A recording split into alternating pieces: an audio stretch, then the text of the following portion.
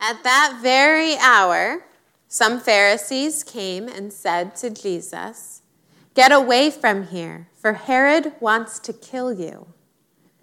He said to them, "Go and tell that fox for me, 'Listen, I am casting out demons and performing cures today and tomorrow, and on the third day I finish my work.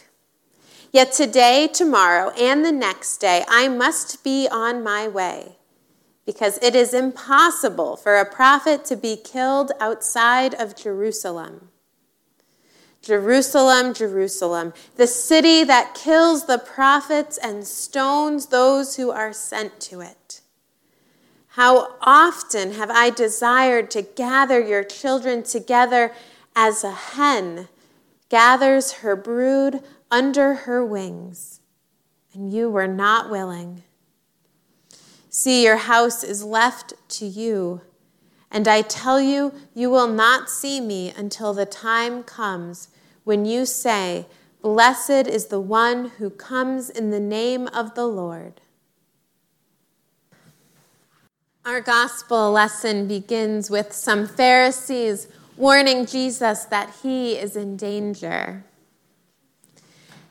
Jesus has a complicated relationship with the Pharisees. Often the Pharisees are painted too simply as the bad guys in the Gospels, Jesus' adversaries, obstacles along the way to Jesus' mission. And yes, there are several arguments between Jesus and the Pharisees as they discuss the law. The Pharisees are the religious elite of the day. They are curious about this other religious leader.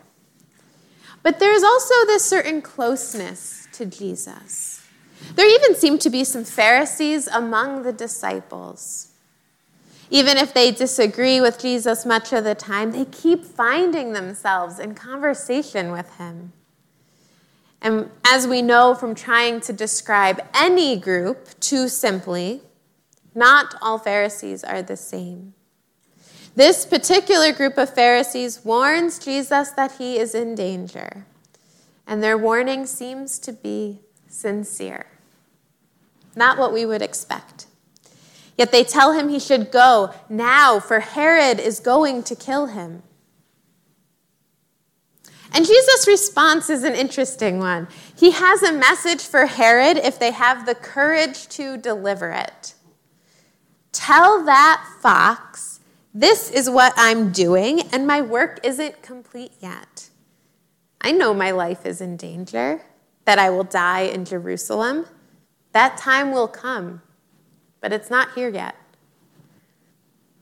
And after calling Herod a fox, we hear Jesus make one more comparison about himself. If Herod is the fox, what does that make Jesus? Something even more clever and cunning, bigger, faster, and stronger than a fox, a bear, a wolf, a mountain lion? No, none of these. Jesus is a mother hen. Jesus is a mother hen desiring to gather her brood and keep them from harm at any cost, even when they are stubborn and unwilling and resisting God's love at every opportunity. Today's gospel reading feels a bit like one of those classic Aesop's fables, like the tortoise and the hare or the lion and the mouse. Here we have the story of the fox and the hen, highlighting the stark contrast between Herod and Jesus, how they behave as leaders. The fox takes selfishly, and the hen gives generously. Herod the fox leads through power and fear and threatening violence. Jesus the hen leads through love and compassion, offering protection. Herod the fox scatters and divides. Jesus the hen gathers and unites.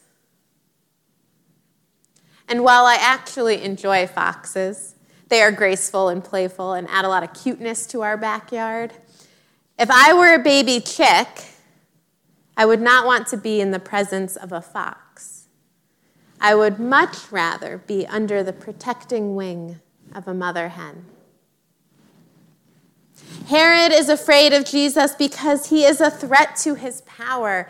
Like Herod's own father, who ordered the killing of innocent children when he heard that there was a newborn king, this Herod likes his position with Rome.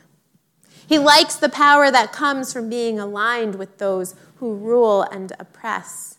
He doesn't want to lose his status, and a leader that claims that the first will be last and the last will be first, a leader like Jesus, that changes everything. The thing about Herod the fox is that foxes don't have as much power as they think they have. Sure, chickens fear them, but it's only a matter of time before they are in the path of a bigger, faster, stronger predator. Herod only keeps his power if he does exactly what Rome wants. In truth, all foxes are chickens themselves, even if they don't realize their own vulnerability. So Jesus could choose violence and strength here. Jesus could choose to outfox the fox and become a scarier predator, leading with divine power and might, more fearsome than any human ruler. But the only one with the true power to be the fox is the one who chooses to be the hen. Jesus is not afraid of the warning from the Pharisees. He's not afraid of Herod or of losing his power or afraid of death. Jesus will willingly empty himself, giving his own life to remove the barriers that separate people from God and people from one another. Because God's greatest desire is to gather God's people, to draw all people closer and closer to God into God's welcoming and loving embrace. I love this image of Jesus as a mother hen because I can't help but connect this image to my own experience with being a mom. When Madeline falls and gets hurt, the first thing I want to do is scoop her up in my arms and make sure she's okay. Or when it's really cold outside, I want to tuck her under my arms to shield and protect her from the wind and the rain. Or when I'm tucking her into bed at night and I breathe in her warm breath, I take comfort in her closeness, knowing that she's safe and at peace. And then I think, wow, we have a God who feels even more love than this for each one of us.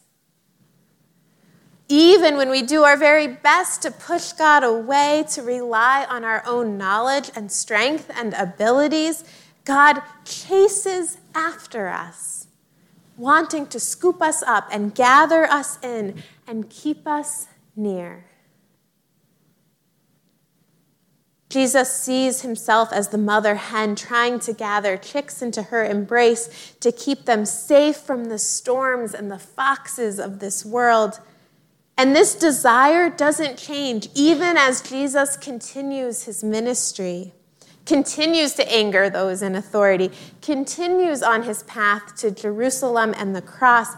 His desire doesn't change, even when people whom he loves will reject him and arrest him and crucify him. He will continue to love all people, even the Herods, even his persecutors. He will sacrifice his life to reconcile all people to God, to defeat the power of sin and death. This passage of Scripture feels especially powerful when our world is experiencing war and turmoil. When leaders use their power to threaten and control and to hurt others. When we see innocent people fleeing a fox and other people risking their lives like mother hens to protect their neighbors. As we wonder what will happen next and what will be the long-term repercussions for the people of Ukraine and for the world. Throughout history, there have been immoral leaders who lead through violence and fear. There have been wicked regimes that attempted to erase whole peoples and cultures. There have been corrupt governments that build economies on oppressing one population for the wealth of another population.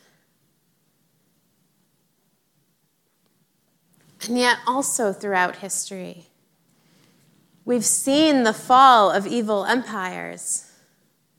We've seen love slowly triumph over hate.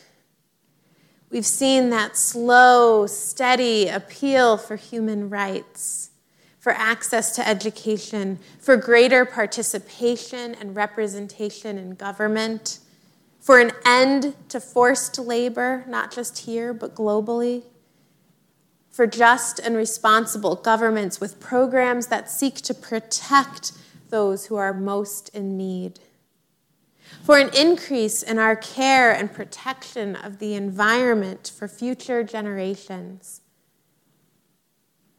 The work isn't done yet. There's a long way to go. But today's passage gives me hope because it reminds me that the world's ways are no match for God's ways, that our earthly kingdoms are temporary and only God's heavenly kingdom endures, that the predators of this world are terrifying and they cause pain and they cause destruction. But Jesus has already defeated death, and God's heavenly kingdom is coming to earth. Jesus teaches us the way to respond to foxes. Jesus stands up for what is right and doing God's will. He names the sin that he sees. He does not change the course of his mission, even one bit. He continues to act only in love. He continues to do the work that brings healing and hope and reconciliation, that brings new life. We are followers of Jesus, the body of Christ on earth. And we're called to do this same work as the mother hen, to gather, to nurture, to serve, to do this work even when it demands something of us, even when it's a little scary, even if it means putting ourselves in the way of danger or ridicule to protect those who are most in need. Because our ultimate hope is in Christ's resurrection. We trust that the sin and death of this world do not have the final word. God's heavenly, life-giving kingdom is coming to earth. We are being transformed. And God is working through us to gather all people and to embrace all people in God's love. Amen.